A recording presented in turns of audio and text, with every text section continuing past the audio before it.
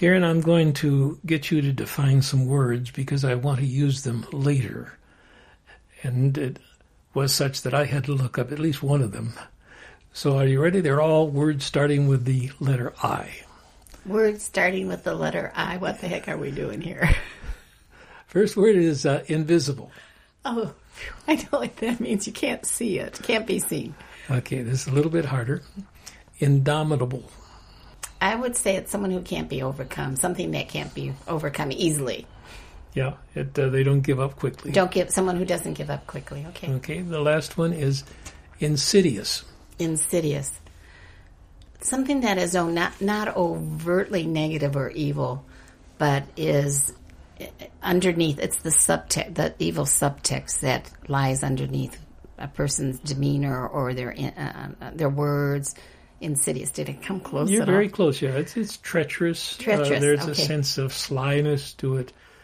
These are all words that are describing our enemy. Mm-hmm. Okay, so I just wanted to make sure people understood what they were, because if I listened as a new person and those words were used, I'd think, that's a little bit beyond me. I'm going to have to look that up, but I probably wouldn't, okay? We'll talk about it, and we're going to put it in the context of our great enemy, Satan. Okay, wow. Welcome to the Before We Go podcast, featuring Dr. David Maines and his wife, noted author Karen Maines. Here's David and Karen Maines. What triggered this in me, Karen, was I got a very disturbing phone call the other day. Mm-hmm. It was from Commonwealth Edison. Supposedly it was from them. And the voice on the other end of the line said, you haven't paid your bill for some reason in the last 2 months. And I said, that's not true. I paid my bill. And they said, well, you haven't paid it. And then they named the amount. And I was getting my checkbook out. I said, I did. I paid that. And then they gave the next month's amount. And I said, I paid that one as well. In fact, wait just a minute. And I got my bank statement out. And my bank statement said that the first check, not the second one yet, but the first check had already come through. I said, it's come through. Doesn't matter, the voice said. We didn't get those checks. And we are going to turn your power off in an hour if you don't send us money in accord with what we said. Well, I've never had a call like that before. And I said, you're joking, aren't you? I always pay my Commonwealth Edison bill. Oh, no, this is not joking at all. We've tried to contact you before. You haven't paid. And I'm thinking, what? And about this time, your wife walks into the room. Yeah, you're kind of wondering. You're flustered and getting upset because you're not being heard. And in fact, I said to the guy, do you have a supervisor? Because I want to talk to that individual. I've been a customer for years. And so they gave me a new name, and he said, I've looked at your record, and you are a very good customer. You've always paid on time, but these 2 bills have not been paid. I said, that's why I wanted to talk to you, because the first person was quite rude, and I have paid those bills. I'm right up to date. I've never been late with a payment. And your wife says, hang up, David. It's a scam. I've never had a scam call me Hang before. up, David. It's a scam. They're trying to take your money. And you know why your wife knew that? Because we get a magazine for retired people, AARP, and they do a lot of articles on scamming older generation because hundreds of thousands of dollars have been taken from people who are older, just like we are. Well, they were trying to get They were trying to get your money, honey. dollars. And finally I did. I just said, I'm going to hang up. And then I called Commonwealth Edison. And I said, would you tell me if I'm paid up on my account? Yes, you're paid up. They looked at it immediately and said, well, I got a call, and here's the number that it was an initial call on my cell phone, and then I called the number, and then I talked with these scammers. Those dirty guys. I'm thinking, I'm 83 years old, and that bothered me, but what if I were single? What if my wife hadn't walked in when she did, who reads the articles I probably should read? But it just was very, very aggravating to me. It got me to the place where I was thinking, that's a little bit unfair. I wasn't ready for somebody to lie to me or take advantage of me, and then on top of that try to rob me. Yeah, well, we don't really run in that crowd very much. Not that kind of a crowd. So you weren't used to it. Well, I'm a preacher, right? So I immediately put it into you spiritualized. You made a metaphor out of it, yeah, right? I did. A living metaphor. This is 2 Corinthians chapter 2, verse 11. The Apostle Paul, and he says, I'm writing the way I'm writing to you, which was quite strong, quote, in order that Satan might not outwit us, for we are not unaware of his schemes. And that's when I began to look up, here's my opponent, and I really haven't given him as much credit as I should, Satan, because Satan is invisible. Satan is indomitable. He doesn't quit. He just keeps coming and coming and coming. He is insidious in that he is sly, and he is crafty, and he is treacherous. And I'm thinking, oh man, I haven't given him the credence that I should probably. So what we want our listeners to do right now is to take the scammer idea, and as we talk about the enemy and his approaches, just think of that scam phone call. You'll have it right there. Someone's trying to do you dirt. They're trying to deceive you. They're trying to take precious things from you or hard-earned funds from you or whatever it is. Trying to pretend to be your friend. Right. Trying to pretend to be your friend. Yeah. Right. Jesus said about Satan, Karen, these are very strong words, there is no truth in him. Mm.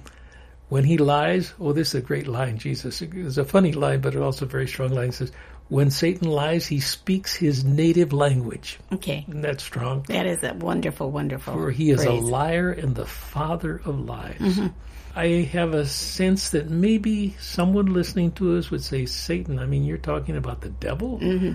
Nobody talks about the devil. He's a joke, isn't he? Kind of the redhead, the red cloak, the horns, the trident, The truth is, Scripture presents him as a very real being. Beautiful. He was a beautiful angel. We say the Lord's Prayer every day together, and we say, lead us not into temptation, but deliver us from evil, or deliver us from the evil one. Right. So we have very strong feelings about Satan being real and being, again, this insidious, invisible, indomitable force that we're wrestling against all the time. I was reading, Karen, in Sprague. Now, that's a name most people wouldn't know.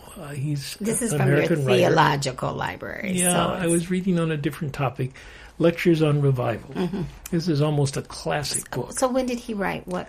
The Second Great Awakening was in the early 1800s, and he's writing probably 1830, something like that. Wow, this and is he's really... looking back. Okay. Mm-hmm. So when I read his words... Little archaic to us, yeah. Mm-hmm. He's basically saying when people become new believers, we have to treat them with great care and give them warnings because their world is going to be different now. And one of those warnings, he says, is that, I'll actually read it from his words here. Remind that new believer also that, quote, he has a powerful, invisible enemy to contend with, the enemy of all good, against the influence of those whose wiles no condition in life can secure him. So he's saying you got to be careful about the enemy. Now, this is the part that I wanted to read. It is true of every Christian, you're to say to these new believers, that there is some one sin to which he is more inclined than any other. What that sin will be in any particular case may depend on the previous moral habits of the individual, or on the circumstances in which he is placed, or on some original infirmity, for as bodily disease is most likely to seat itself in the part which is originally the weakest, so the depravity of the heart usually concentrates its energies in some passion or appetite which is marked by the greatest degree of natural perverseness. He, therefore, who ascertains in his own case what that sin is, and who regards it as the most formidable enemy to be encountered in his conflict, and succeeds in gaining victory over it, accomplishes much in the way of his sanctification. Okay, let's de-theologize the word. Well, and also bring it up to date as far as the language is concerned. But it's very strong when he's writing. It's extraordinarily strong. So what he's talking about is what I have learned just really the last 15 or 20 years is called a prevailing sin. It's a core area of your life where you're extraordinarily vulnerable. And we've learned to live with that prevailing sin, but what we need to do is begin to name it, to examine ourselves and to begin to name what that besetting sin is. So I can tell what mine is, but do you want to talk a little bit about yours? You need somebody to lead. I just assumed you let off here. Well, I think they change over time. Yeah, that's probably true. Although mine has been with me a long time. I have to learn to live with it. I get rid of mine faster. Okay. I would say that my prevailing sin, which is new to me, but I'm becoming more and more aware of it, we had a conversation with a friend about trauma. Mm-hmm. And that friend said probably 90% of the people... She's writing about it. It's a writer's group. ...have trauma in their background. Mm-hmm. And I thought I must be in the 10% because I have very little trauma in my background. Then I began to think about it more, and I went through... I think you were thinking about childhood trauma, maybe, or I don't know. Anyway... Well, she was talking about things like childhood sexual abuse and such. But then I look back on my life with the death of a son. That's a traumatic experience. And I began to look at my life, and I named 6 or 7 of those. And I said, it happened since you were adult. Yes, and I said, Karen, you know what? We've gone from one trauma to another. Losing your ministry. That's a huge trauma to go through. Falsely accused in the public arena. Saying we were New Age and losing in many ways friends, whatever. A donor base. Lost income, Anyway, having said that, that's not important right at the moment, but to say, in all of that, I realized that I have been very careful in my life not to allow those things to happen anymore, where you get blindsided, and it has made me a fearful person. And there are times I say, Lord, I'm not going to move out on that because I know what that's like when you get clobbered. You'll get blasted. Yeah, and so fear is something that's new to me, and that is a sin, especially when you're afraid of what God might ask you to do. Because in my earlier life I was very prompt to be obedient, even though it was a frightening thing, because I had to step out in faith in different ways. So fear is something that I'm wrestling with. In fact, I was confronted by a friend the other day and said, I think you're afraid to do this. And I said, yeah, I am. And if God told you to do it, you would be afraid to do it too. So yes, that probably is my prevailing sin, but it wouldn't have been my sin back at the time where you were young and eager and a visionary. And yeah, God said, go into the city. All the churches are leaving. You go in and start a church in that neighborhood with all the churches. Not only that, make it an interracial church with an interracial staff. That was 45 some years ago. Yeah, and I did it. Yeah. We did it. We did it together, and it was a wonderful experience. Yeah. Yes. So fear, that would be a prevailing sin in my life. Yeah, wow. Okay, well, I took one of those temperament evaluation tests.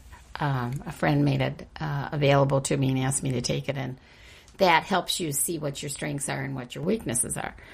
So my prevailing sin is envy.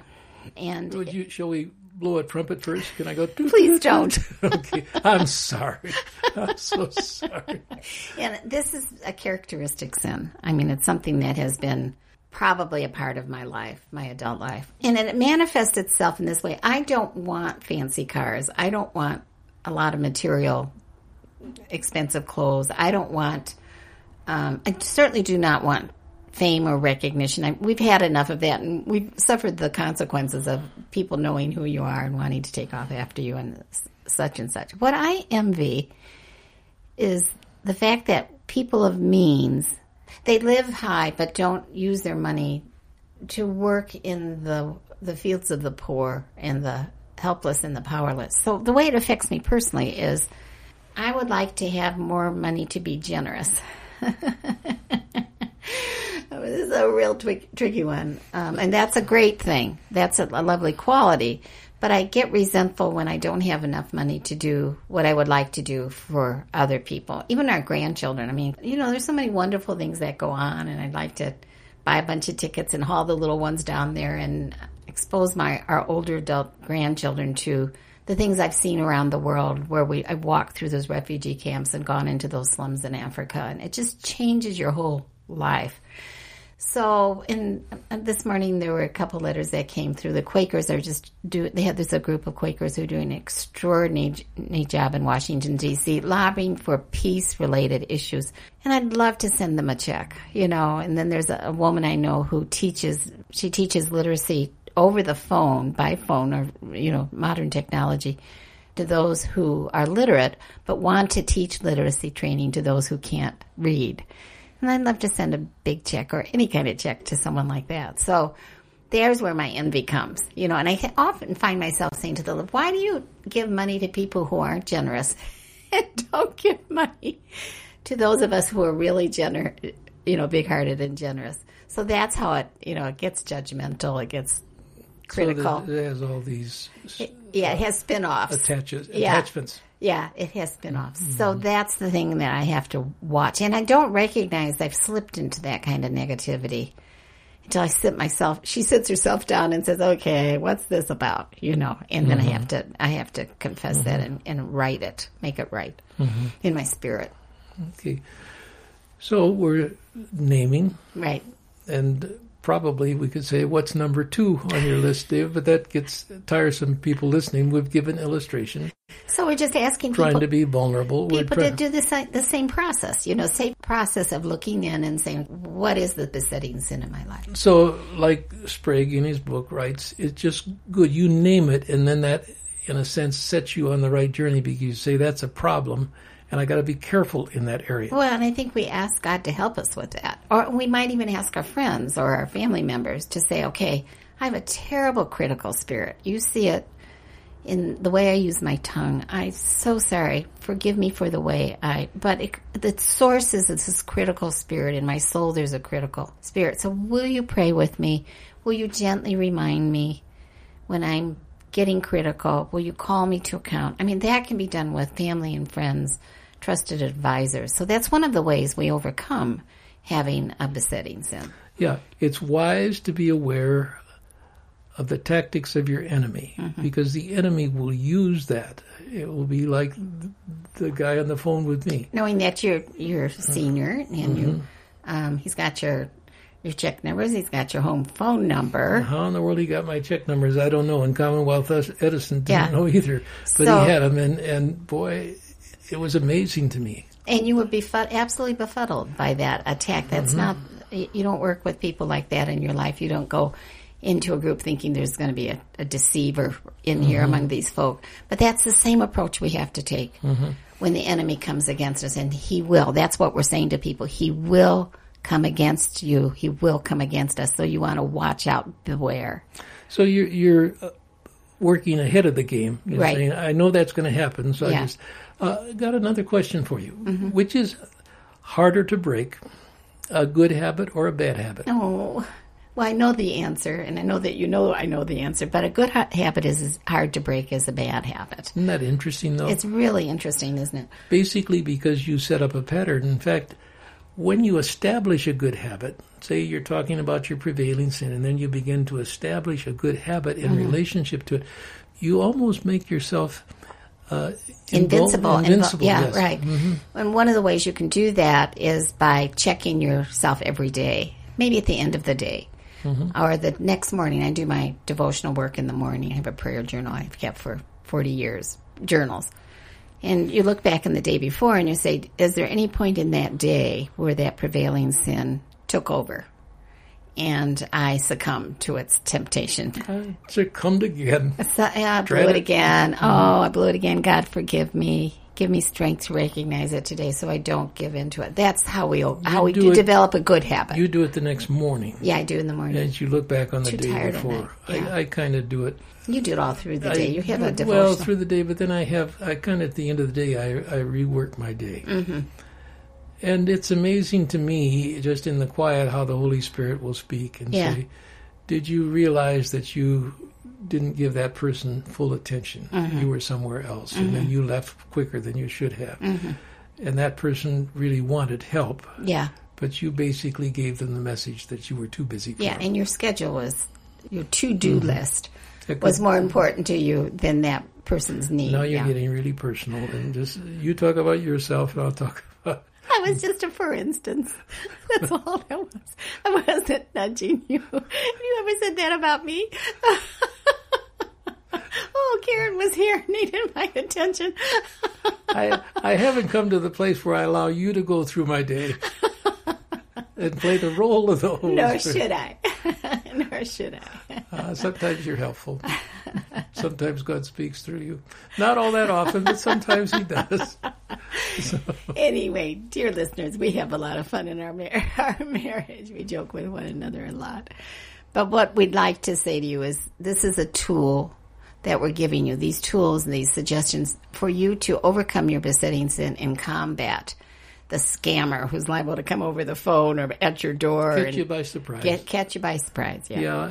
Yeah, I was doing real well, and then all of a sudden this crazy interruption came and got me upset and threw the whole day off. That's what besetting sins are like. It's kind of like the devil. This guy's doing pretty well. Let's use old number 7 on him. How can I kick him in his wounded spot or his wounded spot? I give him a really good kick there, and that's going to throw him off. Last time I threw him a straight one right down the middle, he knocked it out of the park.